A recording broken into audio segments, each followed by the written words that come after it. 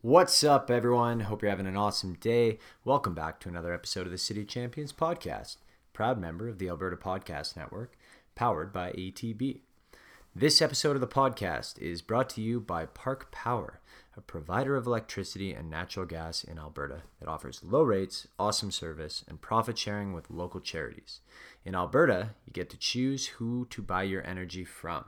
Park Power has low overhead, and chances are you'll save money if you switch. You can find out how much money you would save by visiting parkpower.ca and plugging your numbers into the Alberta Energy Savings Calculator. If you decide to switch, it's easy. Nothing changes about your service, only the price that you pay. Learn more at parkpower.ca. I wonder if they made that rhyme on purpose. Ladies and gentlemen, this week I'm very pleased to introduce you to number 17 on your Edmonton Eskimos, defensive back, Arjun Colquhoun. Arjun is in his third CFL season and third with the Eskimos. Before he joined the team, he had a fantastic college career at Michigan State, after which he signed a deal with the Dallas Cowboys. Unfortunately, not working out due to injuries, but their loss is our gain here in Edmonton. And besides being a huge part of our defensive corps, Arjun is an energetic and enthusiastic personality, which is a huge, huge addition to the team. Being as loud and outspoken a guy as he is, people might be surprised to find out that there's more of a thoughtful and reflective side that's interested in things like business and politics. We got in a great conversation about what he wants to do when his playing days are over and how he hopes to help as many young kids coming up in football as he can. But enough from me. It's time to sit back and enjoy my conversation with Arjun Colquhoun.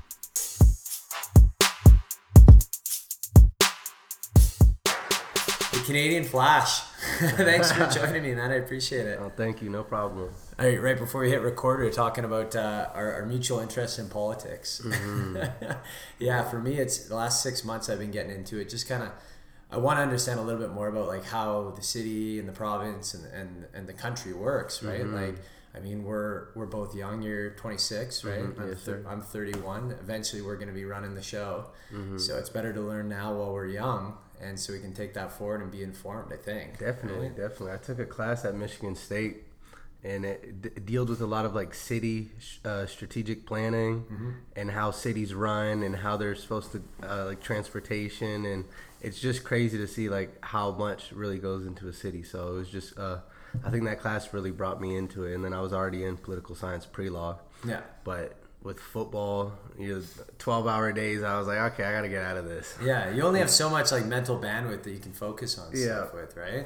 But the more I dive into, especially municipal, like city mm-hmm, government, for sure, it's not so complicated. You know, there's obviously like the administrative stuff, but they're not dealing with these huge overarching societal issues, right? Like, were you in town during the provincial election in Alberta here? No, I wasn't. No, so there's just a ton of shit talking going back and forth, right? Like the NDP is throwing the UCP under the bus, and UCP is throwing the NDP under the bus. It's so hateful.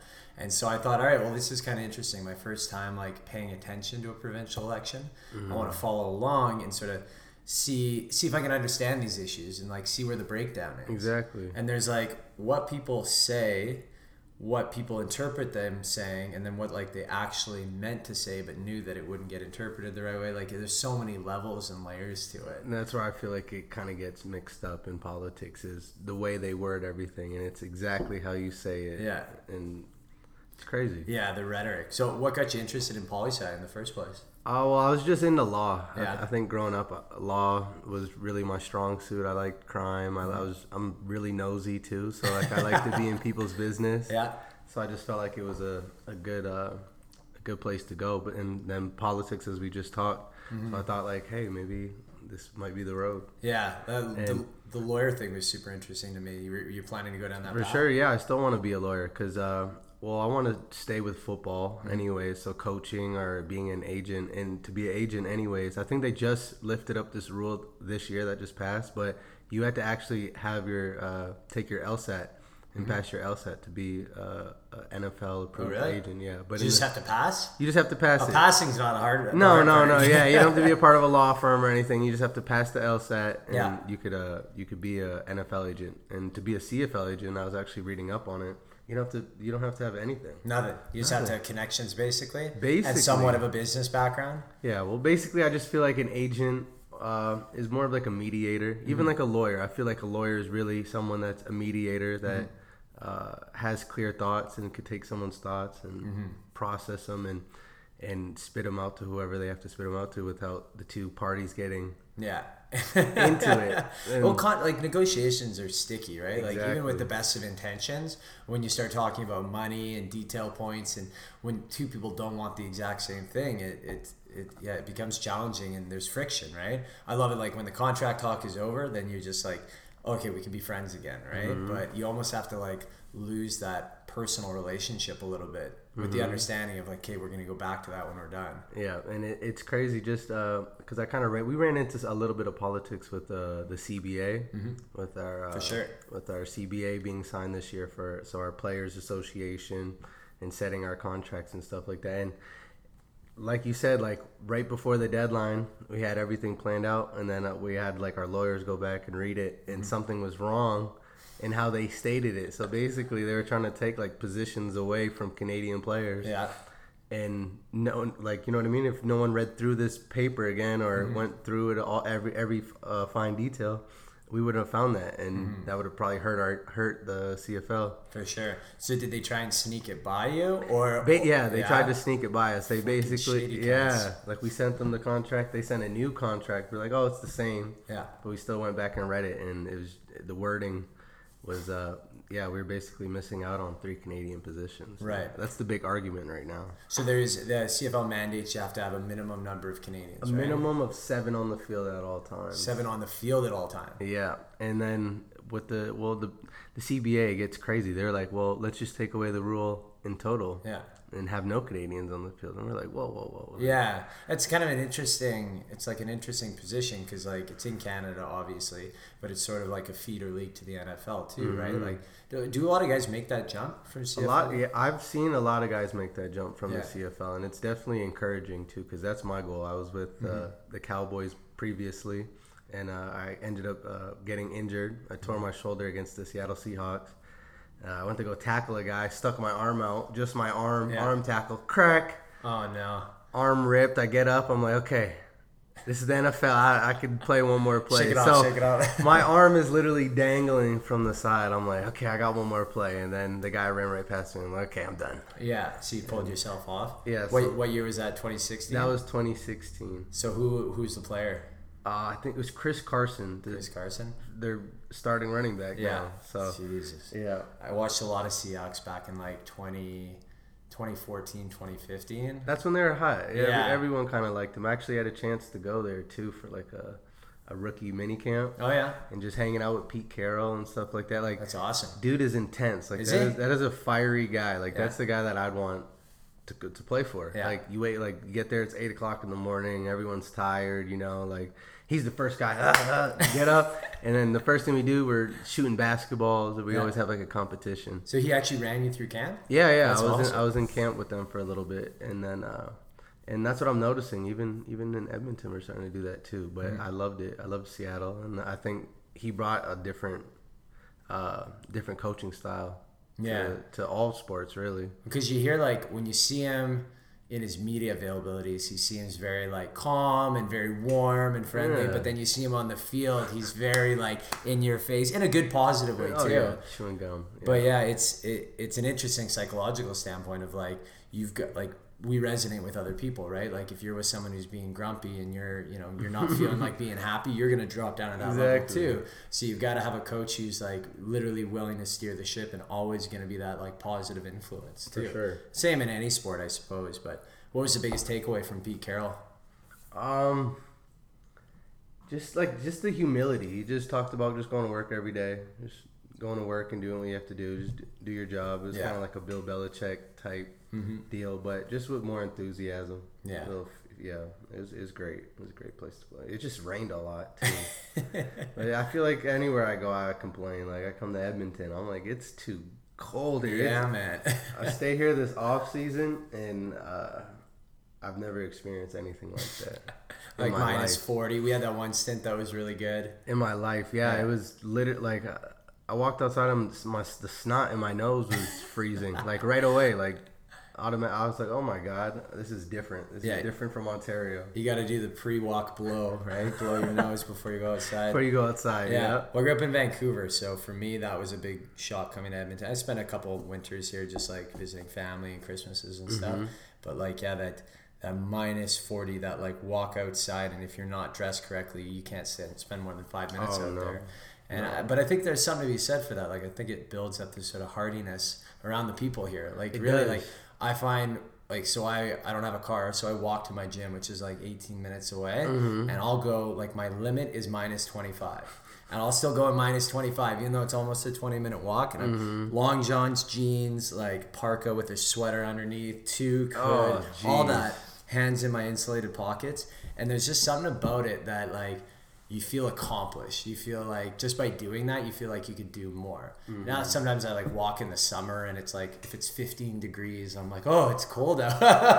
Exactly. I'm like trying to remember the tough times. Exactly. When it was negative 20, I brought my dogs out because I have 2 American bullies, and I brought them walking, and it was 5 minutes in. They're trying to run back, and I'm like, okay, that's when I know it's too fucking cold. Did you put the little booties on them? I got the booties. I got a coat on them, and they're still like, no, we're not doing this. But yeah, honestly, I think it does resonate with the people. Just blue collar, just hardworking, just push through it, and it's cool because Edmonton kind of reminds me of Windsor. It's like a big Windsor, like contract. Like in Windsor, we're part of the big 3, so we have like Chrysler, Ford, so a lot of factory workers, a lot of and it's the same type vibe here. For sure. Yeah, it's cool though. And Windsor's the one right across from Detroit, right? Right across from Detroit. So did you ever spend time growing up there? I had a little bit of family there. Yeah, like best thing for that is just shopping. You know, you take your money, and especially when the Canadian dollar's up, you go over the border, buy whatever you want. Go back across the border to Canada, tell them you didn't buy anything. Yeah. So you didn't get taxed, and then. Which it hasn't been. Our dollar hasn't been like that in a while. But so you grew up right in the heartland of Canadian hockey. Like, Southern Ontario. Oh yeah, like Taylor Hall actually went to one of my rival high schools. Oh really? Yeah. Did you know him or just? I didn't know him. I knew of him. Yeah. But back then I was in high school. I'm not worried about these guys. But little do you know, these guys are 16 years old, about to make millions of dollars and play hockey. So like I might have said hi to him if I knew. Exactly, I might have been his friend. Yeah. Oh shoot! I might have asked him for some practice or something. Give me a lesson. Get me on the ice. But in your head, you were thinking, "Oh fuck, I'm going to the NFL." So like, we'll cross paths at some point. You ever see that play? Never have though. You ever see? Well, you played some games. Yeah. You ever see that the sequence of him going into the boards in the Memorial Cup? Well, fuck, he goes into the boards, the end boards, like face first, and his body buckles like downwards, so his legs kind of come up over him at almost full speed. And this is how full scorpion. Yeah, exactly. And so this is, they think, one of the plays that made the Oilers certain that they were going to draft him number 1 overall. He skates back to the bench.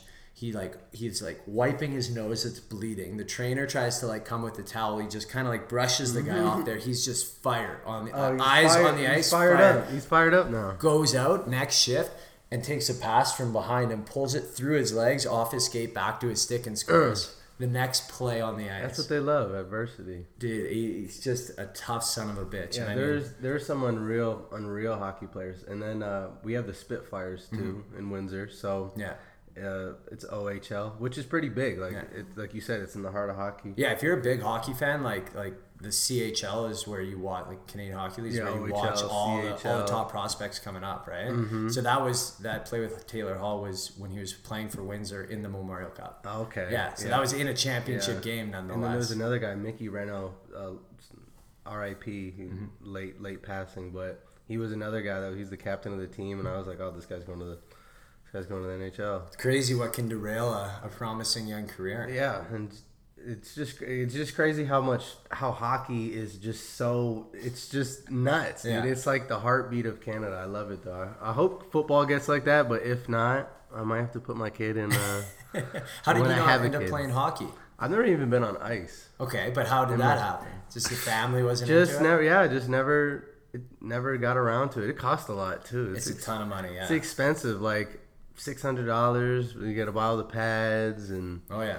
it's a lot of shit. Like, Yeah. you know, it's not like basketball, or you need a basketball and a hoop, or soccer, you just need the ball. Yeah.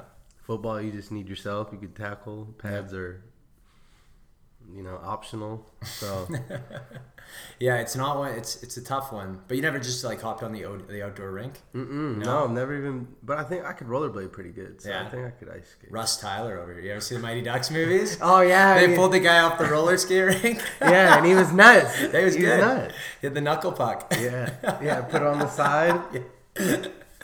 We'll have to get you out on the ice at some point. Oh, for sure. So what kind of drew you to football in the first place? Was that sort of the one you could afford and the one you're... Well, baseball was my first love. I grew Oh, up yeah. playing baseball. I was playing baseball till 17. I was in the Premier Baseball League, so it's basically like the farm team to the MLB. Like I was getting talked to by teams. I was talking to the Pittsburgh Pirates and Wow. stuff when I was playing. So it was really like a toss up between football and baseball, and then I was kind of just doing both. I was missing some football, missing some baseball, and basically came down to the point where I just had to make a decision. Right. It's like, do I want to play football, go to like a nice college, you're set, or like baseball's kind of hit or miss, but less injury. You go to like a community college though, or like your schooling isn't very important to them. Right. So that's what I didn't like about it. But you're getting paid $1 million at 18 years old. If you make a pro league If you team, make right? exactly, Yeah. like there's a lot of ifs. You got to make it through the A, the double A, the triple A. I'm like, listen, I want to get a good education. Sports doesn't last forever, regardless Yeah. what sport you play. For so sure. I was just like, I should just focus on the education and do what comes with it. Yeah, it's good foresight. I mean, that's a lot of people just kind of go all in on something, and they're like, if it doesn't work out, I don't know what I'm gonna do, right? So, what position did you play in I baseball? played center field. Yeah. I played pitcher. I was a first baseman. I batted third. Do you have a good pitch? Yeah, I was left. I'm left-handed. Holy I shit! bat What left. were you doing? I was throwing heat too. Yeah. I was getting offers for baseball too, and I wasn't even a pitcher. Holy shit! But just like the mechanics and stuff, they're like, oh, we could teach you. So I was getting a lot of interest, but once I got that scholarship for football and they started coming in, I was just like, I gotta make a decision. And Michigan State, right? Yeah. Is that it? That's in Ann Arbor? No, don't say that. Ooh. Okay, well, cool. You gotta like listen. I'm man. just joking. Man. I'm just giving you a hard time. I went No. to school at Western in London In for London? 2 years. Okay. Yeah, and I joined a frat there. And Mustangs. Okay. and one of our years we did a road trip down to Ann Arbor. So Okay, correct Michigan. me. University of Michigan. That's U of M. Yeah, so we University got of Michigan. U of M. Those are the bad guys. Yeah. So No, they're shit. Yeah, maize- terrible. maize Awful and people. blue. Yeah, awful people. Terrible. If you ever run into them, punch them in the face. Yeah. And then Michigan State's like the public school of the state. So Gotcha. we're green and white. We're in East Lansing. And yeah, and what's crazy is actually that was the dream school I wanted to go to. Yeah. Like I would No watch way. them on TV, and I was just like, I want to go to Michigan State. Yeah. I love their colors, and as stupid as this sounds, when I was in high school, my high school was green and white. Makes So sense. I'm like, you know what? I want to Yeah. stay green and white. I like don't- these colors. Exactly. Yeah. And so then that was the reasoning, I guess. But then But it's a good school too. obviously. exactly. Once you go up there, and it's just crazy to see the difference from like you went to Western. I've been in Western multiple times for like track and Yeah. football and stuff like that. And Barking Frog. Great facility though, like great facility, but like the college experience from like a Western to like a Ann Arbor or For a sure. East Lansing is like. Yeah. I feel like once you cross that border, it's just a whole different Night and day. for night sure. and day. Yeah. We went to a hockey game there, and there was a pretty prominent prospect, Jack Johnson. He's a defenseman, and he was playing for the team. And we went, and I think like the arena only held like maybe 6,000 to 8,000. Yeah. But it was jammed. Like every seat in the house, plus all standing room, plus like the crowd knew like 10 different chants. For everything that was going on in the game, they had a different chant, right? Mm-hmm. And actually that guy ended up getting a hat trick that game. So it was just a crazy game for the home team to go to. But I got a sense of it. I'm like, holy shit, college is a bigger deal in the States, 100%. Oh, for sure. So how many people would you get out to your games there? We had 75,000. 75,000 a game. What? A game. I shit you not. And like the first time I ran on the field, I was going from, well, like in high school in the States, they play you're playing football in front of 20,000, 19,000. They're used to that, you know. Like that's still a jump. There's maybe 500 people at my high school football game. So like to run out on the field and just be like, oh my god, like how many people? Like it's actually insane. It's like that's one of the, like I'll never forget that. The first time I ran out, we were playing Boise State. That was the first game ever, and I just remember I was like, holy shit, how am I supposed to focus? Did it impact your play at all? Honestly, I'm not gonna lie. Maybe like the first year, yeah, I was kind of just like, if I had to be honest, like like you can't fuck up. Yeah, you got a bunch of people watching you. You're on TV. You know what I mean? And then I think once you just start to mature and you just get more comfortable, and I think that's in any sport or anything you're doing, you just gotta get comfortable in what you're doing in your own skin. And I was like, okay, yeah, I know what I gotta do. How was the team? Were they pretty welcoming, or was there a lot of like rookie hazing and? No, that's the thing. I know at some schools like the seniors wouldn't even talk to the freshmen, but our schools I feel like our environment that Mark D'Antonio made, it was really just cool, calm. Everyone got along with everyone. ELE, you know, everybody loves everybody. So it was good. Yeah, at least you only have to worry about the fans and the opposing team, not your own team in that situation. Right? Oh, I've had people on Twitter kill me. I remember I dropped a pic and they're like, I hate Archie Golden. Dude, I've never even met you. What's that like, getting this social media hate? I'm not at that level. I'm not anywhere close. Listen, I'm barely at that level, but it's funny. I don't know. I laugh. Yeah. I laugh. But is it just like you go on there for a laugh? And like, anytime I need to like lift my spirits, this guy thinks I'm a fucking asshole. That's cool. Hey, this guy wants to slash my tires. Great. Yeah, exactly. It's just interesting. It's interesting. Do you fire back? So I fire back. I took a lot of heat last year. Actually, I sent out a post on Instagram about it to the CFL, and it was about Mike Riley, because Mike Riley was our quarterback last year, and I love Mike Riley. Great quarterback, great guy, great leader. Yeah. But everyone's like, Edmonton's doomed. They're gonna do terrible this year. I'm like, listen, we had that guy last year, and we didn't make the playoffs. Yeah. Like, how are we doomed? And oh my gosh, you got roasted for that? Oh, I was getting so much heat. Either like the coaches and the coach came up to me, Jason Moss came up to me the next day. He's like, I saw what you said. And I was like, well, I just I kind of and get her back. He's like, I loved it. Yeah, nice. Yeah. So it ended up working out. You know, coach supported me, and Trev showed up. Yeah. And Trevor Harris has been doing his thing. So actually, shout out to him. He was Player of the Month. Awesome today. So good for him. Yeah, you guys have had an interesting season. What's your thoughts on it so far? Honestly, this is probably the most close-knit group of guys I've been with in the last 3 years of being on the Edmonton Eskimos. Like I was talking about Pete Carroll and how he runs his meetings and his coaching style. I feel like Coach Moss has kind of adopted somewhat of that same kind of traits, you know, like just playing games and stuff, competing, you know, having guys really just talk to each other. It's the worst when you go into a room and everyone's on their phone. For sure.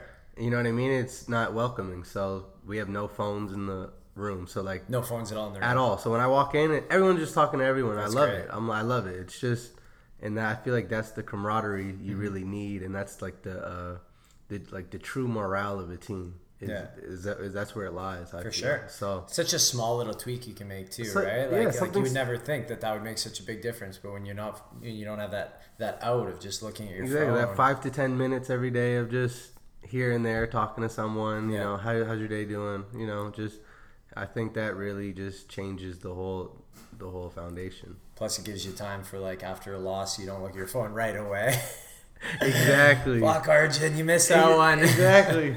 But It's as far as the season goes, we're having a good season, man. It's football, and there's adversity. You're gonna have ups, downs, but you just gotta stay cool. You can't get too high or too low about it. And I don't like to be cliche. I'm sorry, but that's just really how it is. I just feel like if you have a real deep down true belief in what you're doing in your organization and the people that you're doing it with, there's, you know what I mean? There's no way you could possibly lose. And if you do lose, at least you went down with the guys that you really truly believed in and loved. So yeah, exactly. Yeah. Well, it reminds me a lot, like, so they talk about the really good hockey teams. Forgive me for all the hockey analogies. But that's my we're wheelhouse, in Edmonton. right? We're in Edmonton. Okay, that's my wheelhouse. But no, they talk about the really good teams that go through the course of the season. Like even if they're on a 2-game losing streak, 3-game losing streak, it doesn't really faze them because they have enough confidence in their game as individuals and as a team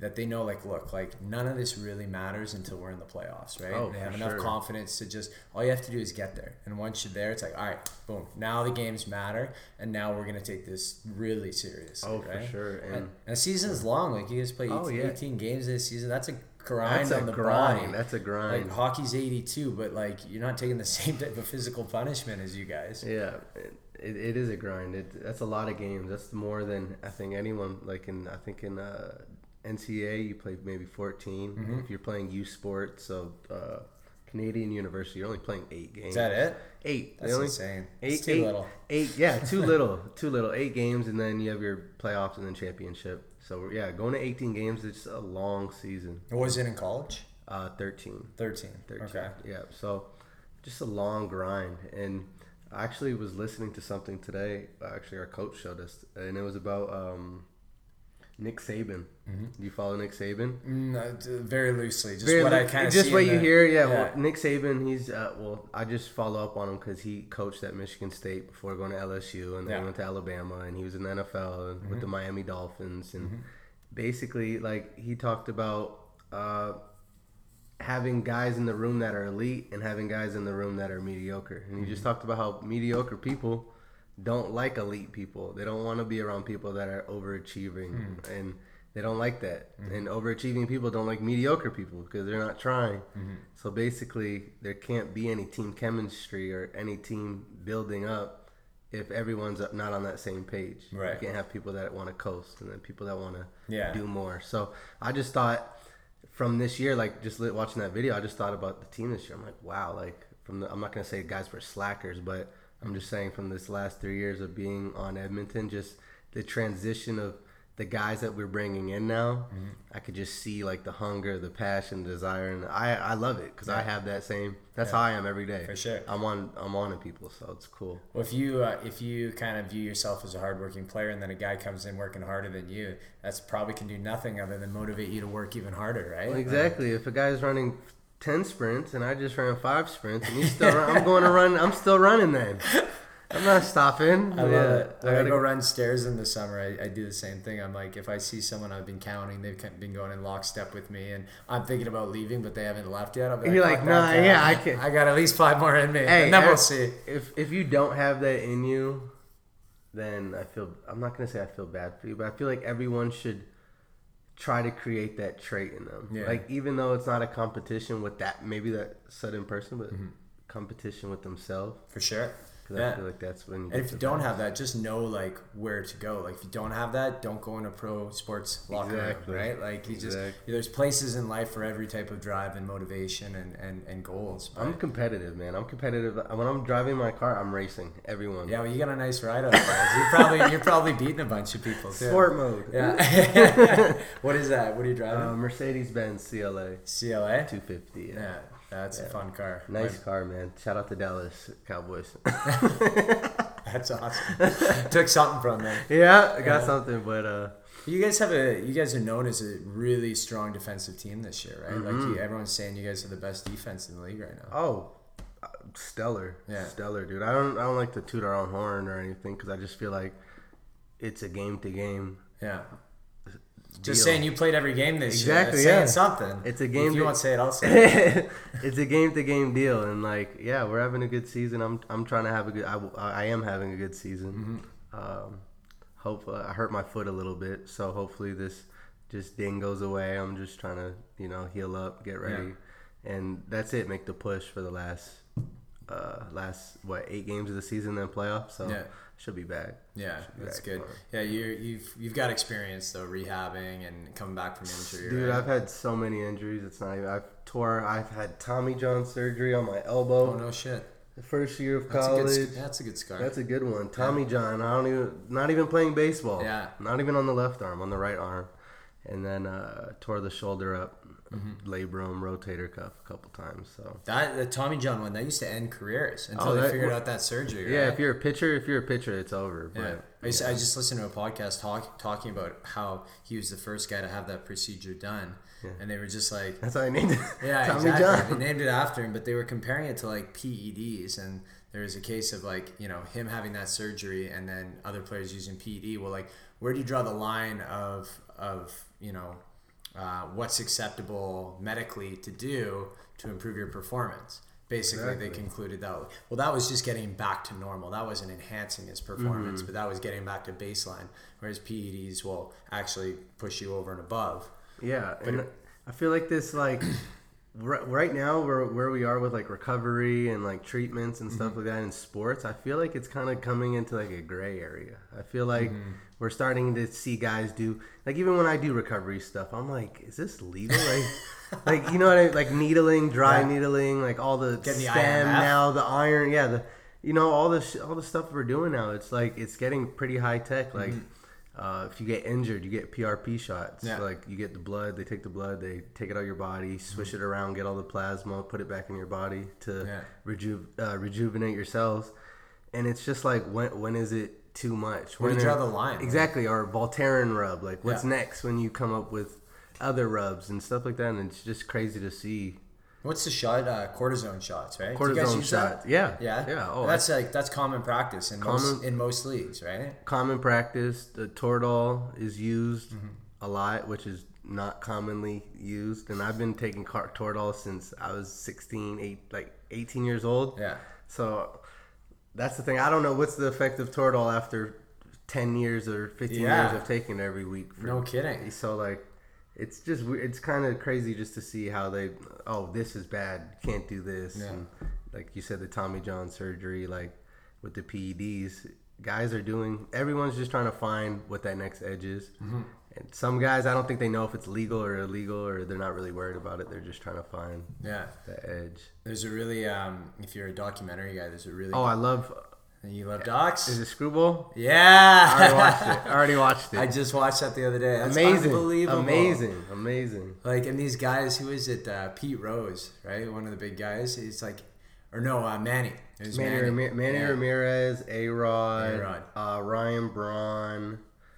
I forget the doctor's name. I want to say Dr. T. Dr. T. I forget his full name. I want to say it.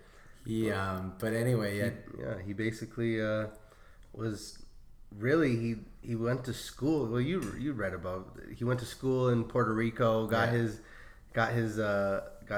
degree. Came over here, was doing cosmetic surgeries and stuff like that, and found out he could make money. Yeah, no kidding. And like the crazy thing to me in that is like he had all the procedures like so locked down, right? The only reason they ever got busted is because the players screwed themselves, up, right? yeah. The players fucked up. Yeah. And it's like, although he did lose A-Rod's vial of blood that one time. That's hilarious, dude. I couldn't believe it. And how great was it, the reenactments with the kids? I loved it. That was genius. Some people I talked to, they didn't like they were criticizing it, they were critiquing it. I was just like, dude, that's nice. I felt like it was refreshing. You get like a different for sure look on it. Like I don't want to see old photos or old videos or just hear a playback while they're talking about it. I like that it was well, the stories were so crazy, like the club scenes or like the hotel scenes. They're doing you had to shoot them up in the bathroom and stuff like that. I don't know if I could do that, man. I'm like all natural. I believe in being all natural. Yeah. I don't know if I could do like a steroid cycle. I can't even take protein every day. I'm like so bad at. I'm so like. Well, to be fair, in your position, you're not trying to add on width so much, right? I'm not really. I'm not sitting at the plate hitting home runs. I gotta run around. Fuck, to see those guys like physiology change, and then like they said about like Manny, if you just like if you just added on a couple extra home runs every year instead of like a 20 home run jump and then another 15 home run jump, like people wouldn't have questioned it. But no, they really shot themselves in the foot because they got greedy, right? Oh, yeah. And then like A-Rod just totally all in. He's just basically goes, yeah, I know I'm going to get caught, but like the contract I signed is going to be worth it, right? And A-Rod is like, that's what that I find the best part of the documentary was A-Rod's like a mafia. Like I feel like the A-Rod group was like a mafia group. They were out there trying to find the information. They were paying people for information, and then once they found out A-Rod was gonna get caught, they're like, you know what? Let's take all the heat off A-Rod. You know what we're gonna do? We're gonna release everything on everyone else. And I remember that because Ryan Braun. That was the no-name guy, right? That played on the Yankees? No. The no-name, I forget the no-name guy. Obviously, he's the no-name guy. Yeah. But he was A-Rod's buddy. He's making $200K compared to A-Rod's 100-something million, $20 million a year deal. And he ratted him out. Yeah. Like, why would you rat that guy out? That's what I meant. Sorry. That's what, he was like the relatively unknown guy on the Yankees who like A-Rod is like, oh, he's doing it too, right? But the guy that really took, I feel like, the shitty end of it was Ryan Braun because he won the MVP that year. Right. So obviously everyone's like, oh, you're the greatest. But he did it. That's your own fault, right? Exactly. Oh, honestly, I'm not against steroids in the MLB just because I feel like it makes the sport more exciting. Like I'm not gonna lie, like if I feel like they've been doing that from time in the MLB. It's kind of like an unwritten rule almost. So well, the thing is when you don't stand a chance to hurt another player, right? Like that's where the debate really gets basically cut and dry. It's like, look, if you have a chance, like especially with fighting, right? Like boxing, or you can't be taking steroids, go in there and beat the shit out of somebody, or football. I feel like it knocks someone's head off. But I feel like baseball, tennis, golf. You know, wouldn't you love to see a 600-foot drive just hit it from the 16th hole to the 18th hole? That'd be amazing. They'd have to redesign courses all around the world, and that would be the new change that golf would need. Well, it is an interesting question. Like, at what point do we? Because players are getting better, equipment's getting better. It's just like, where do we draw that line? Science is getting better. Yeah, exactly. Are we just gonna eventually like build robots that are gonna play the sports for us? Or it's just like, oh, these are better than humans, so we're gonna watch this, right? Exactly, and that's why I feel like you can dabble in the HGH, I guess. I'm just joking. So we got sidetracked. I wanted to ask you though. So your third year now with the team, do you find yourself taking on more of a leadership role and I do. More comfort around the team? I do. I'm not gonna lie. I'm a rah guy. I'm really loud. I'm not gonna say I'm always doing the right thing, but I feel like I have some type of presence on the team, and I feel like I gotta prove it to the guys. So just the simple things. I just want to be someone that's easy to come up to, talk to. You know what I mean? Easy, approachable. If you need a ride, you can count on me. And just great. I don't have a car. Exactly. Gotcha. But like, just easy stuff where I could just helping guys out, showing them that I'm doing more than just being your teammate. Just showing them that I care, asking how your day's going, asking about your problems, stuff like that. But definitely since coming into year 3 from year 1, I've matured a lot. And just being here and being around professionals, I feel like you learn how to be more professional. And it's really helped me. And I think you got guys like Cal McCarty in the locker room. Calvin McCarty's an Edmonton legend. He's been on the team for 13 years. But basically, when you're around guys like that and you kind of just learn from them, I think it'll help me with my longevity. For sure. So like, I mean, who are the guys you looked up to when you were younger? Like, say in high school, were there players that you kind of? OJ Atogwe. Like when I went to high school, there's a guy named OJ Atogwe who ended up going to Stanford, and he was a big person in my life. He was a guy I wanted to be like. So he ended up going to Stanford, played for the Washington Redskins and St. Louis Rams. He was a franchise player there and Canadian guy, and he kind of just made it all possible. And I was like, oh.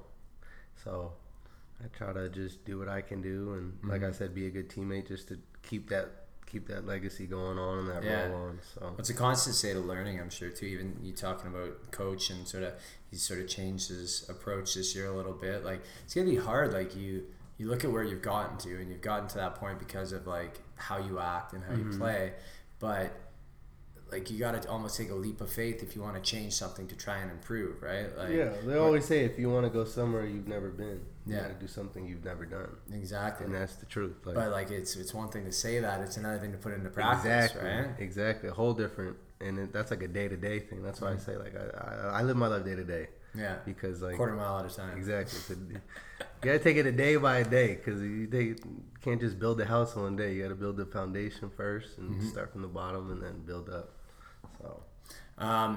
So, you know, you've had injuries in the past. Like, have you had to change your playing style at all because of that? Well, this year, no, not my playing style particularly, but just the way I eat, my regimen, like how much I sleep, how much water I'm drinking. I hate water. Come on, really? I'm not gonna lie to You you. haven't Dude. even touched your water again. Exactly. Like I can't stand water. I need like a Mio or like Crystal Light. I am, yo. I got vodka if you Yeah. want to throw in there. Water vodka. And water vodka, yeah. Hold the water. Those will catch up to you real quick. Real quick. Yeah. So yeah, no, just with injuries and stuff like that, like I've just tried to stay away from the minor things like pulls, tweaks, strains, and stuff like that. And that's like taking vitamins and just drinking water. So All the boring stuff. all all the boring stuff. So this off season, I also got to experience my first Edmonton winter. I came up here in January, so I went home for November. Lucky you. Season ended in November. Yeah. I think November 28th. I stayed for the Grey Cup. Went home for the month of December, and I was back up here the next month training. Yeah. So It's dedication. Oh Yeah. This is like a year-round thing. Like people are like, oh, you only play football half the year. Like, you know, this is a lifetime thing. Like I don't think this will ever change how I go about it. But Kyle Thorne, he's the trainer at for the Edmonton Eskimos, and he's a great dude, so smart, all about recovery. He was with FC Everett. He was actually their strength and conditioning coach, and he was also the strength and conditioning coach at the New York Jets. So basically, he's big on recovery and just stretching and giving your body the rest that it needs. So I trained with him all off season. Like I said, I went 10 games straight, and then boom, a weird injury like that. So, but more than that, I just try to maintain, just like I said, taking vitamins. Like I didn't even know what magnesium and vitamin D3 and B3 and C3 were. So just trying to do that, just trying to maintain that level, and I feel like that's stopped a lot of injuries, and it's prehab, not rehab. Yeah, exactly. That's the thing. It seems like even just watching the training evolve, getting back to hockey, but watching it evolve over the years, right? Like it's so much more about like mobility and functionality and flexibility, and then having the strength at your far range of motion too, right? Like it's one thing to be flexible, but if you have no power from that off-centered, off-balance position, then you're useless there, right? I always found hockey, like the draft, like I watch the NHL draft. Yeah? Obviously. I watch all. So I'm like, these dudes are weak. Like lifting 135, but then when I go to a hockey game and you actually see like some of those guys are pretty freaking strong, like in weird ways, like their legs and their core and stuff like that. And I got to just see the difference in why and how they do that. I loved it though. Well, like football, you see such a range in players' body types, right? Like, do you know who Johnny Gaudreau is? Johnny For the Flames? Gaudreau.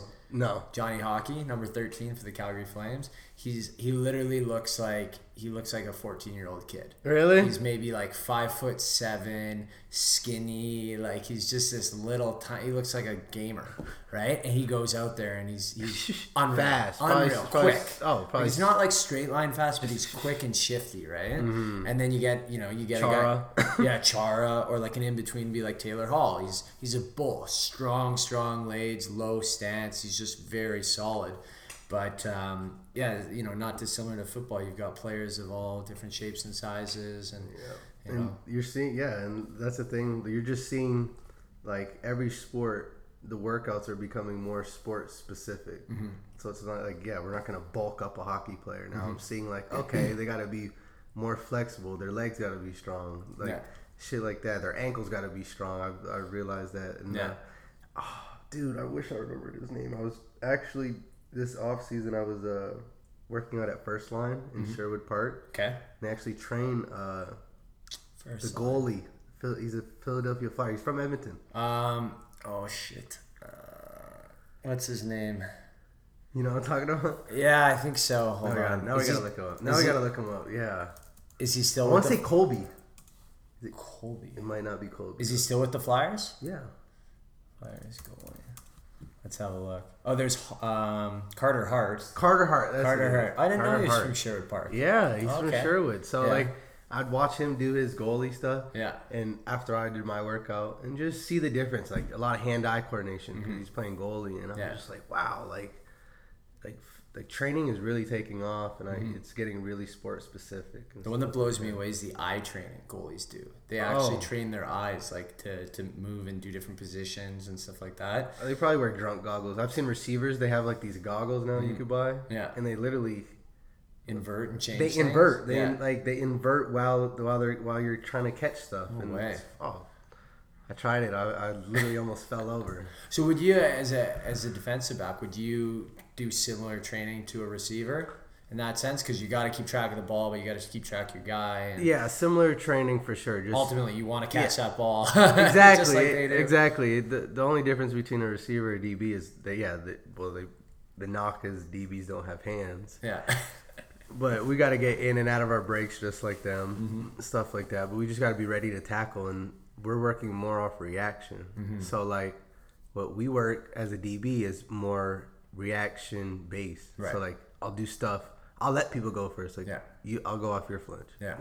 And then I'll go. Yeah. And I just feel like that it's building reaction, or like a goalie. Like you got to be more reactive than a defenseman or than a center, because you're the one with the puck doing all the making the motions and making the movement. So here's a crazy one you might find interesting about goalies.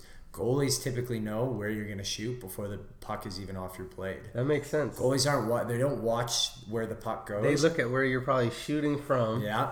The angles. They know that they have a guy here. They're probably looking at the set. I could see.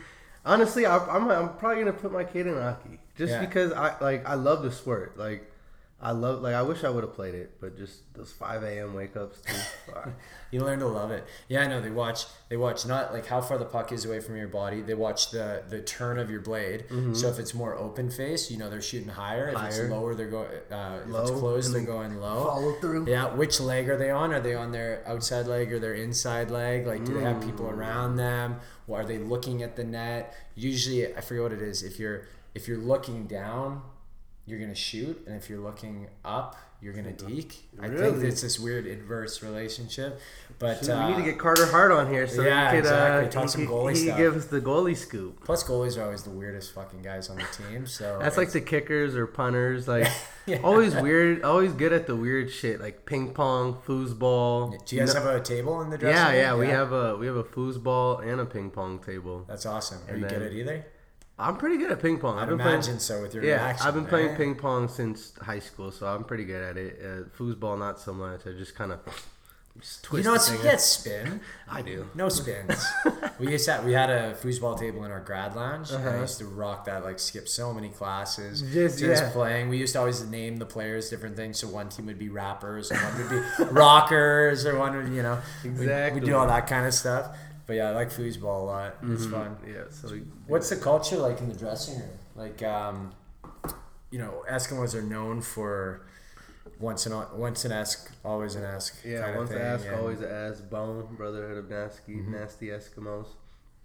It's just always really the culture is just real laid back, like friendly family vibe. Yeah. Like we have a lot of family barbecues this year, and like I said, like this is the closest I felt towards a team. I'm meeting like my teammates' wives, and I'm meeting I'm playing with their kids and stuff like that, and I feel like that's the difference. Like like I was saying, like when you're meeting this person's kid, like this is why he plays. He plays so he could feed this kid right here. Isn't that weird? It's bizarre. And I'm 26, right? Yeah. So I don't have any kids or anything, but just to think wow, like there's a lot that some like people like there's a lot riding on this for some people. You know what I mean? And it kind of I feel like it puts it into perspective in a way that you know what I mean, that isn't, you don't get nervous or anything. You're okay. You're like, wow, like this is what it's really about. It's about being together, and everyone's really in on this together. And I just feel like that's what I feel.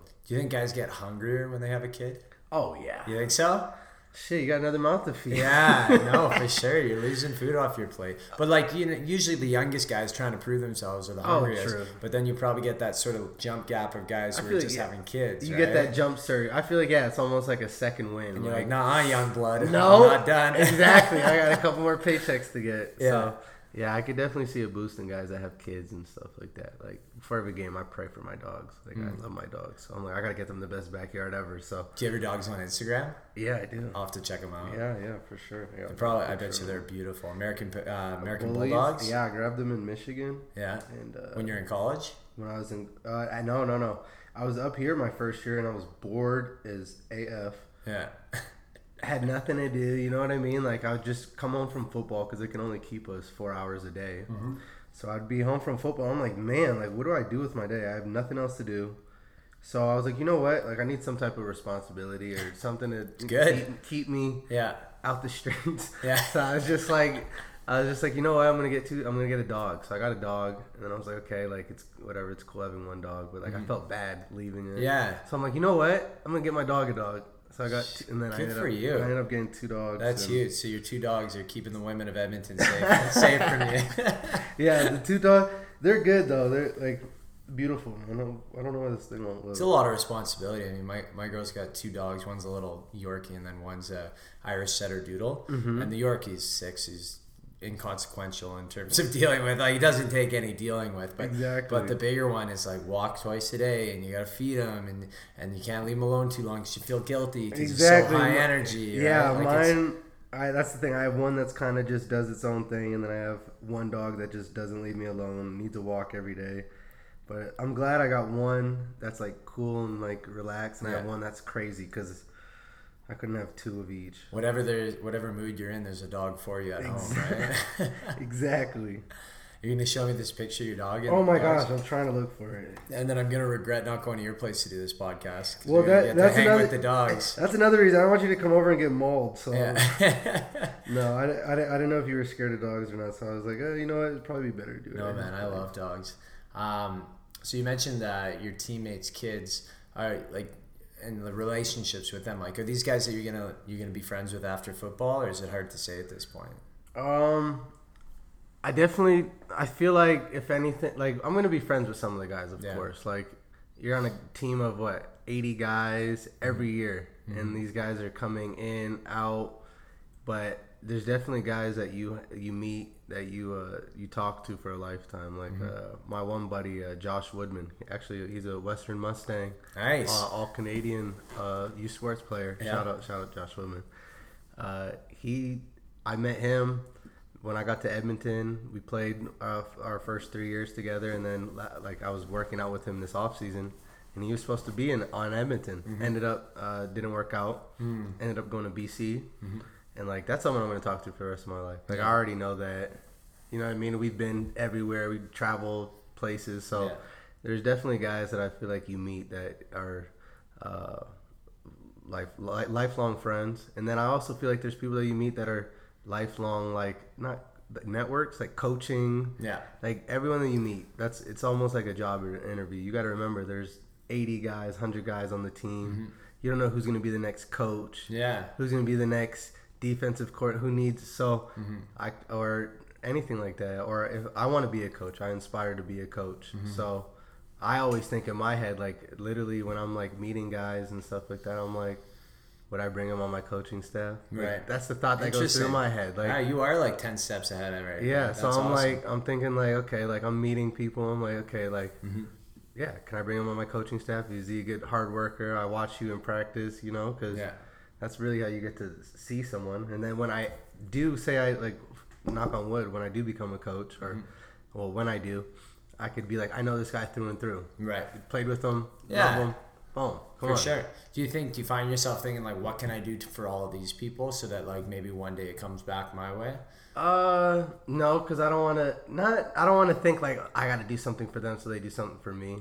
I'm just be a good person, you know. It's an interesting philosophical question because it is. Rub my back, rub their back now so they can rub mine later. But when you do it without any like immediate expectation, like hey, if you do this, I'll do this favor for you if you do this for me. But if you do it without like, hey, one day it'll come back, I'm sure, like, but you're not too worried about it, I find like that's the best way, because they say there's no such thing as an unselfish good deed, or no selfish good deed.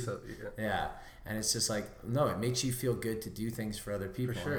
And it makes them feel great, for sure. And if it comes back your way, great. And if it doesn't, people think you're a good guy regardless. So you may as well, right? I just have a rule. I always try to just do good stuff for good people. Because then you'll always get it back. Yeah. If you're doing stuff for shitty people, you're never gonna get it back. Yeah. So maybe you change them into a good person, though. To be honest, I'm not willing to wait that long. Okay, fair enough. It's always a long game, though. You always got to think of that stuff. Shane's optimistic. I'm stupid optimistic. It's terrible. I can tell. I love it though. My glass is half full. Oh, so many people roll their eyes at me. I'm a little bit of a skeptic, but that's all right. I have good intentions. I probably should be a little more. I'm a little naive sometimes. Oh, this guy's great. This guy's great. Yeah. Clown. To be fair, you've got more for people to take advantage of than I do. So there's that. So you should be skeptical sometimes. Got to be. Always. So other than coaching, what do you see yourself doing for the rest of your life? Like, what are some things that you'd like to pursue? Maybe once you have more time after football. Well, definitely with the coaching. I was talking about that a lot. I told you the agency, CFL agent, and I feel like that goes hand in hand. If you're coaching kids and then you become a CFL agent, you know what I mean? You're creating a cycle of you're in that realm. So you just have to write the LSAT. You wouldn't have to go back to school. Yeah, well, now I don't have to write the LSAT at all. Because they got rid of that. With that rule, yeah, because there's a guy that works for Rockefeller Nations, like the Jay-Z and stuff. They're signing people to their agency, and they don't have the guy that runs it. He doesn't have his LSAT paper. So that's why they're changing this rule, because because he has so many athletes that they've realized it doesn't even matter. Interesting. You ever write the LSAT? No, I haven't, but I've studied for it, and it looks ridiculous. It sucks. I've read it twice now because I want to go to law school. Okay. Both times I did pretty good on it, like above average, but my GPA was kind of shit. That's so I couldn't balance it out, right? Well, I have a couple friends if you want to, you can talk to. I'm way past that, man. You're done. I'm way past. Law school is no longer in the cards for me, but I'm super happy with what I'm doing now. So I mean, that's with every door you get one open, right? Yeah, every door that closes, 10 open. Hopefully if life's that good. No, I like the podcast. And what about you like working with kids at all? I love kids.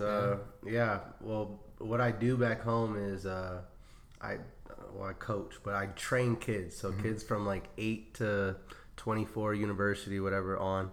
I basically get them right. You know, kids are uncoordinated. When they're young, they're really uncoordinated. They're not really confident in themselves, you know. So really what I try to do at the young age, like the younger ages, I have like a group of like maybe 10 baseball players, all in 8th grade. So I just try to teach them basic athletic movements.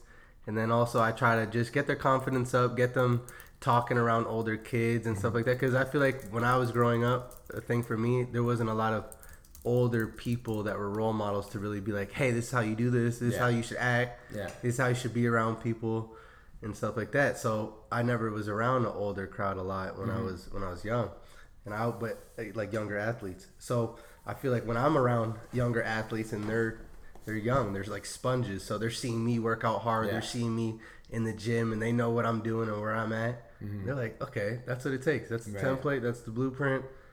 And then just making them comfortable, like giving them confidence in themselves, to believe in themselves, to not worry about what other kids think and stuff. And I think that goes way more of a long way. Like I had a kid that I trained in high school. He was like 320 pounds, right? Like when I started training him, now the guy's like 250, cut, D's out of his mind. Unreal. And like his dad came up to me and was like, yeah, Arjun, I love the training and everything, but he's like, you don't know what you did for my kid outside of what you like outside of football. And and that's when it really hit me. I'm like, wow, this is really what I want to do, because I did that inadvertently.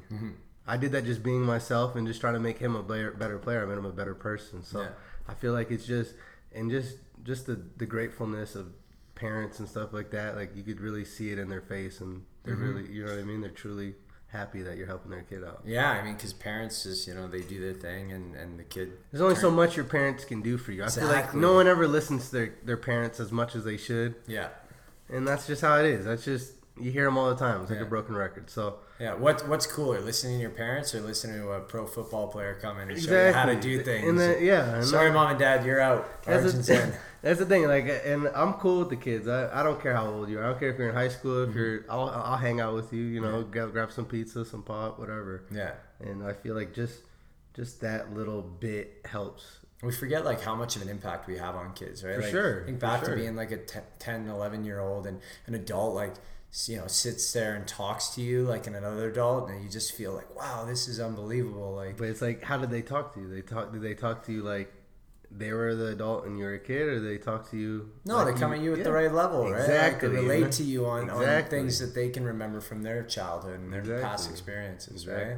And it's, I think that's the most overlooked part of sports is, and just athleticism in general, is the confidence it gives you in the rest of your life, right? Like, for sure. Like I was kind of a chubbier kid and like didn't have a lot of I was one of those awkward, couldn't move, not coordinated guys like you were talking about.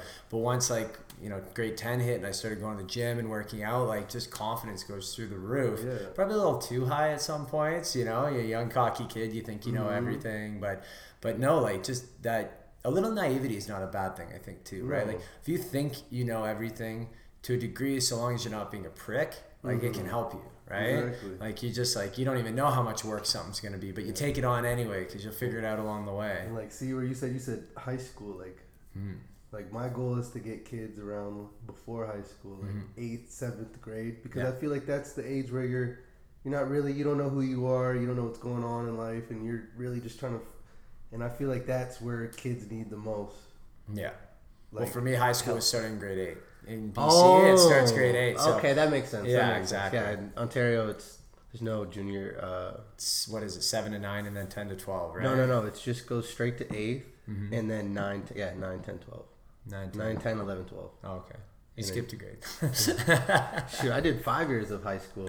Do they have? We have oh, you guys used to have the victory lap. We still have it. Do you really? Oh, I thought they phased that out. No, Ivy lap. We used to make fun of the kids from Ontario if they did one. Ivy lap. I was like, oh, I'm stupid. Well, I had to write the SAT too, right? Oh, that's true. I wrote it.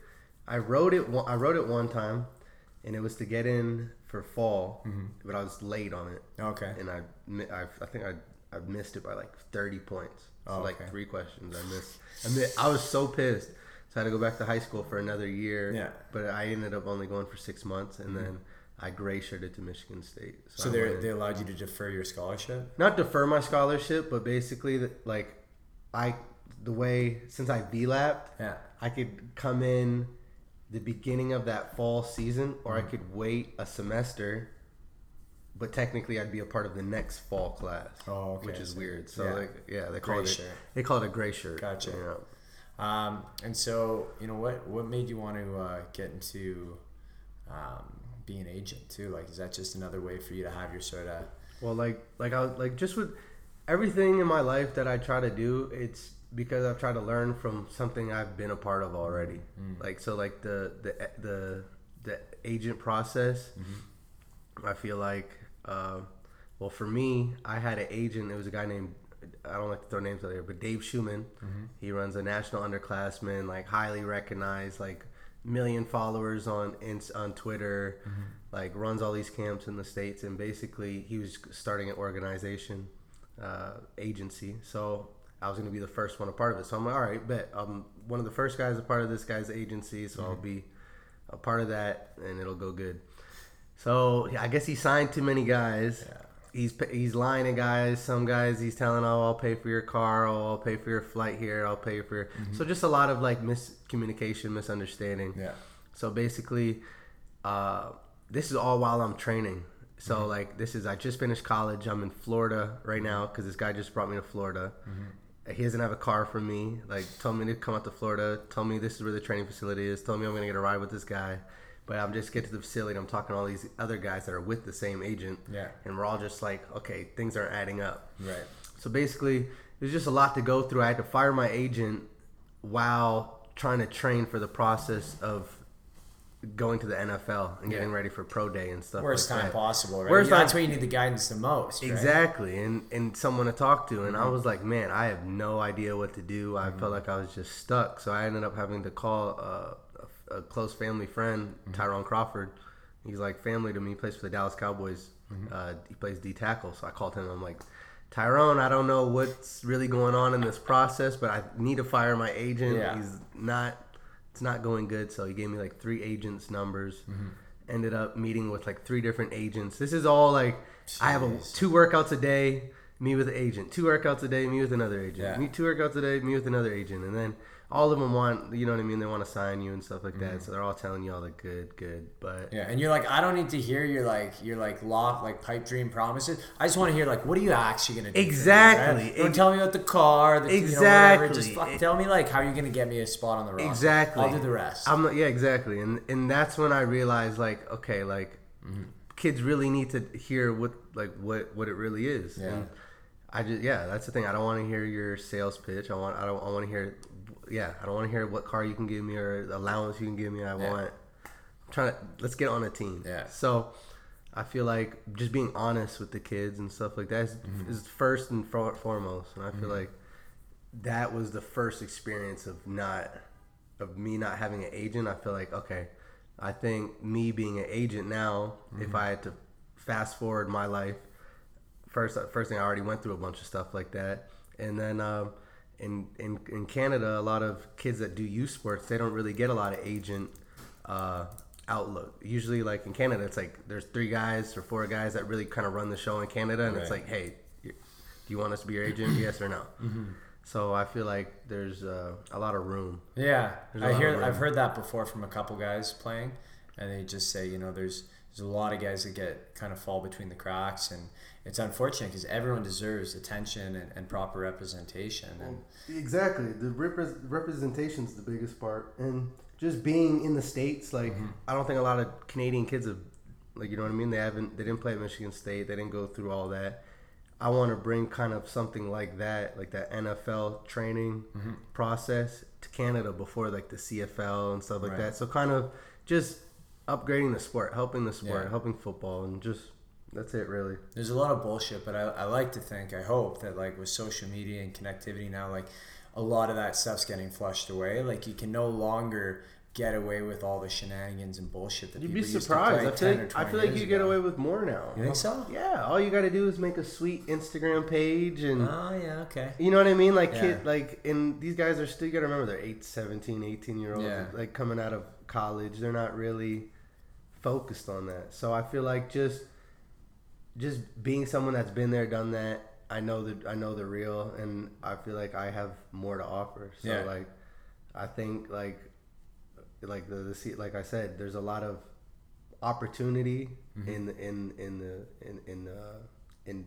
getting CFL players and being a CFL agent if you do it right. Is anyone holding these guys accountable? Like, is there a place to put these guys on blast, or is it just that the player, like, you're kind of as a player, a young player, trying as a to player, make it. you can't really go in and negotiate your contract. Yeah. So you know what I mean? It's kind of like you're just up in the air. It's like, okay, well, I got to find an agent. They find whatever agent it is. Yeah. So you sign this guy. He makes 3% of whatever you make that year. So say you play the whole year, you make $55K or $70K or whatever. He gets 3% of that. Right. For what? Yeah. Because like there's nothing to talk about. The contract was already made. It's all just rubber stamp, basically. Exactly. Yeah. It's so like it's just, I feel like there's a lot of opportunity, and that's why the CFL agent thing is a big thing for me. Coaching, I just like want to stay in the realm of football, or maybe even athletic training, like I was saying. Yeah.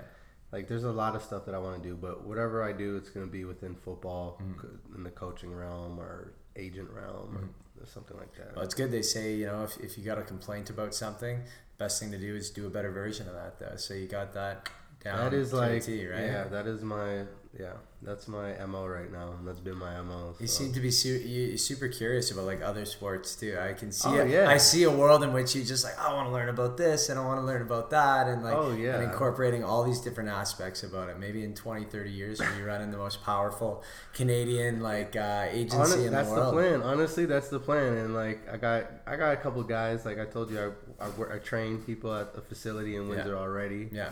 So like I'm not even a part owner. I work there. Yeah. The guy's my best friend.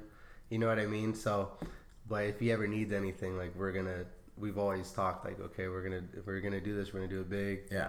I got guys like Armand that you've talked to, and yeah. So and I got friends that are lawyers. So we're kind of putting it all together slowly but surely. That's awesome. In a slow process way, but it's coming together. But I still got to play football. Yeah, for sure. Yeah, that's the thing. I still have a full career ahead of myself. So I like, as much as I want to coach and worried about this and stuff like that, I'm like, dude, I gotta go win a Grey Cup still. So yeah, I like it. You gotta stay hungry, man. Yeah. Well, I promise you, if I have a kid, I'll let you pitch him or her one day. Yeah, how's that sound? I'll make them get the uncoordinated out of them, the uncoordination out of them. Yeah. How much longer do you have on your contract? Is this your last year? Well, this is the last year of my contract with Edmonton. So you want to stick around here? I love Edmonton. I do love Edmonton. I love the city. Like I said, it's just like my hometown, just bigger. If it would be a little warmer, I'd like that. But I can't complain. Just don't go to Calgary, man. Yeah. Just please don't go to Calgary. Yeah. No, I can't complain. I like it here, man. I like the organization. I like the people in the organization. I love the city. I love the buildings. Like it's great. It's a great place to be. And like that's the thing. You don't want to go. I don't know. I'm the type of person that if I have it good, why go out and try to find better? Yeah. Like the grass isn't always greener. Yeah. It's a good way to look at it, right? Like like I have everything. Your boy Mike Riley was thinking that. Exactly. I think there's a lot that comes into it though. Like we said, having families and stuff like that. When you start opening up, it's not just his decision; it's his family's decision. For sure, yeah. And I know that from we're just messing around. We're riffing. Yeah, we're riffing. No, that's the crazy thing about sports is how much goes into it behind the scenes, and that's why it just bugs the shit out of me when you got fans just roasting players for decisions or choices or management for making trades or contract stuff. Like it's just you don't know shit. Like keep your mouth shut, the average fan. Well, like, even the reporters don't know shit. Yeah, like I don't like to. I like as bad as I don't know. I don't like to say that a lot, but don't worry, Tom Gazzola only. Exactly. I don't need to. Yeah, I don't want to be on anyone's blacklist, but. I feel like a lot of reporters are just the average fan. They're only thinking they don't love you. They love what you do. Right. They don't know you. Some might know you. Well, some. But if the person that's talking crap though, if they were to actually know the person, right. Yeah, I think they would retract their statement. And they wouldn't say it to your face. Yeah, exactly. Get knocked out that way. There should be a rule. If any outside person shit talks you in your own dressing room, you get to knock them out. Dude, that should be the rule. I'm not even gonna lie to you. I shit talk people all the time. I don't care. I'm like in the stands, I'll hear, "Hey, 17." I'll turn around. Shut the fuck up. Well, you can't read my name? Yeah, exactly. I'll be like, "Hey, shut the fuck up." That's awesome. But I'll have to try and get tickets close to the sideline. Oh no, I got you, man. I got you. Next game, I'll be on the sideline right there with the boot. Right? Yeah. Well, no, I hope you get back in the lineup soon, man. Sure. And, definitely soon. I hope you guys tear it up. Fuck, we'd love to see you guys win. Yeah, man. Sure. No, I got some tickets for you for sure. Oh, I appreciate that. Sure, cool, for sure. Well, Arjun, it's been a pleasure, man. Oh, no Thanks problem. for coming on the podcast. Oh, no problem. Tell the rest of your teammates. Get your ass on here. I will. Actually, I've been meaning to get Mondo on here. Mondo? I know okay.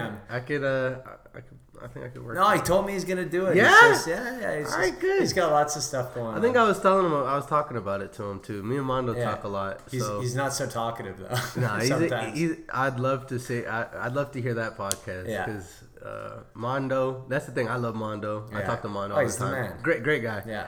That's the thing.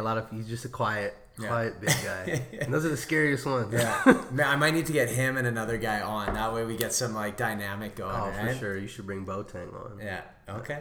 All right. Boateng. That'd be a good little mix. That'd be a good mix, I think. And maybe maybe after a win or something, so we can get into the whiskey or something. Exactly. Yeah, a nice win. It has celebratory podcast. Fuck, that'd be fun. That would be fun. All right, man. Well, good luck to you. Thanks for coming on. Appreciate and you everyone, what's your social media so everyone can jump on? It's the Canuck 36. That's on Instagram and Twitter. Okay. And the Canuck 36 on PlayStation if you want to get that ass whooped too. What are you playing? I play right now I'm playing Madden. Madden just came out. Yeah. And then the new 2K basketball comes out. And then they had a sale on the UFC. Yeah. For like $17. Are those good? Oh, dude, UFC I love ones? UFC video. Yeah? I love UFC video games. So, and then actually, you watch UFC too? Yeah. Oh, I met Max Hollowell. I met Max Hollowell like a couple months ago before his fight. Yeah. He actually, I think he does this thing where he comes to like wherever he's fighting, he comes to the city. Mm-hmm. Kind of does like an outreach program, or at least gets to like get a feel for the city. For sure. So Max got to come and he got to talk to the whole team and stuff that's like sweet. that. Oh, it was awesome, dude. Got to take pictures with him, see his belt, and I was just talking to him because I got family in Hawaii. He's a Hawaii native, so I was just telling him like, dude, I'm gonna be in Hawaii. Like, I'm trying to get that MMA workout. Yeah. So I got. You guys gonna link up? Yeah, we linked up. That's got his sick. Instagram. I was DMing him. So. Like, that's just insane in itself. So, just playing with him in the video game just made it like 30 times better. Hey, good for you, man. Well, nothing but love. And, we hope you guys crush it this season. Yeah, we have a long season. Hopefully get some more Eskimos on here and have a good Grey Cup season. City of Champions. All right. Good chatting with you. Yeah. See ya. Thanks to everyone for tuning into the show. You're my favorite. Thanks to Arjun for coming on and to Armin for introducing us. And last thing for today, guys, this City of Champions episode is brought to you by Unit B Co-working. Unit B is a multi-company co-working space focused on helping people pursue their passions and making Edmonton its creative best. Join a tight-knit group of freelancers, startups, and established organizations that are all dedicated to getting things done. Besides desks and offices, Unit B offers members access to its podcasting studio and meeting spaces, as well as a kitchen, Wi-Fi, and the usual amenities, which is huge because if you're anything like me, you know that working from home can be a bit isolating and sometimes you just need to shake things up. It's located in the historic McKinney Building on 104th Street, close to everything downtown, including the Bay LRT station. Book a tour today at unitb.ca. That also rhymes. Weird. Anyway, thanks again, guys, and we'll see you next week.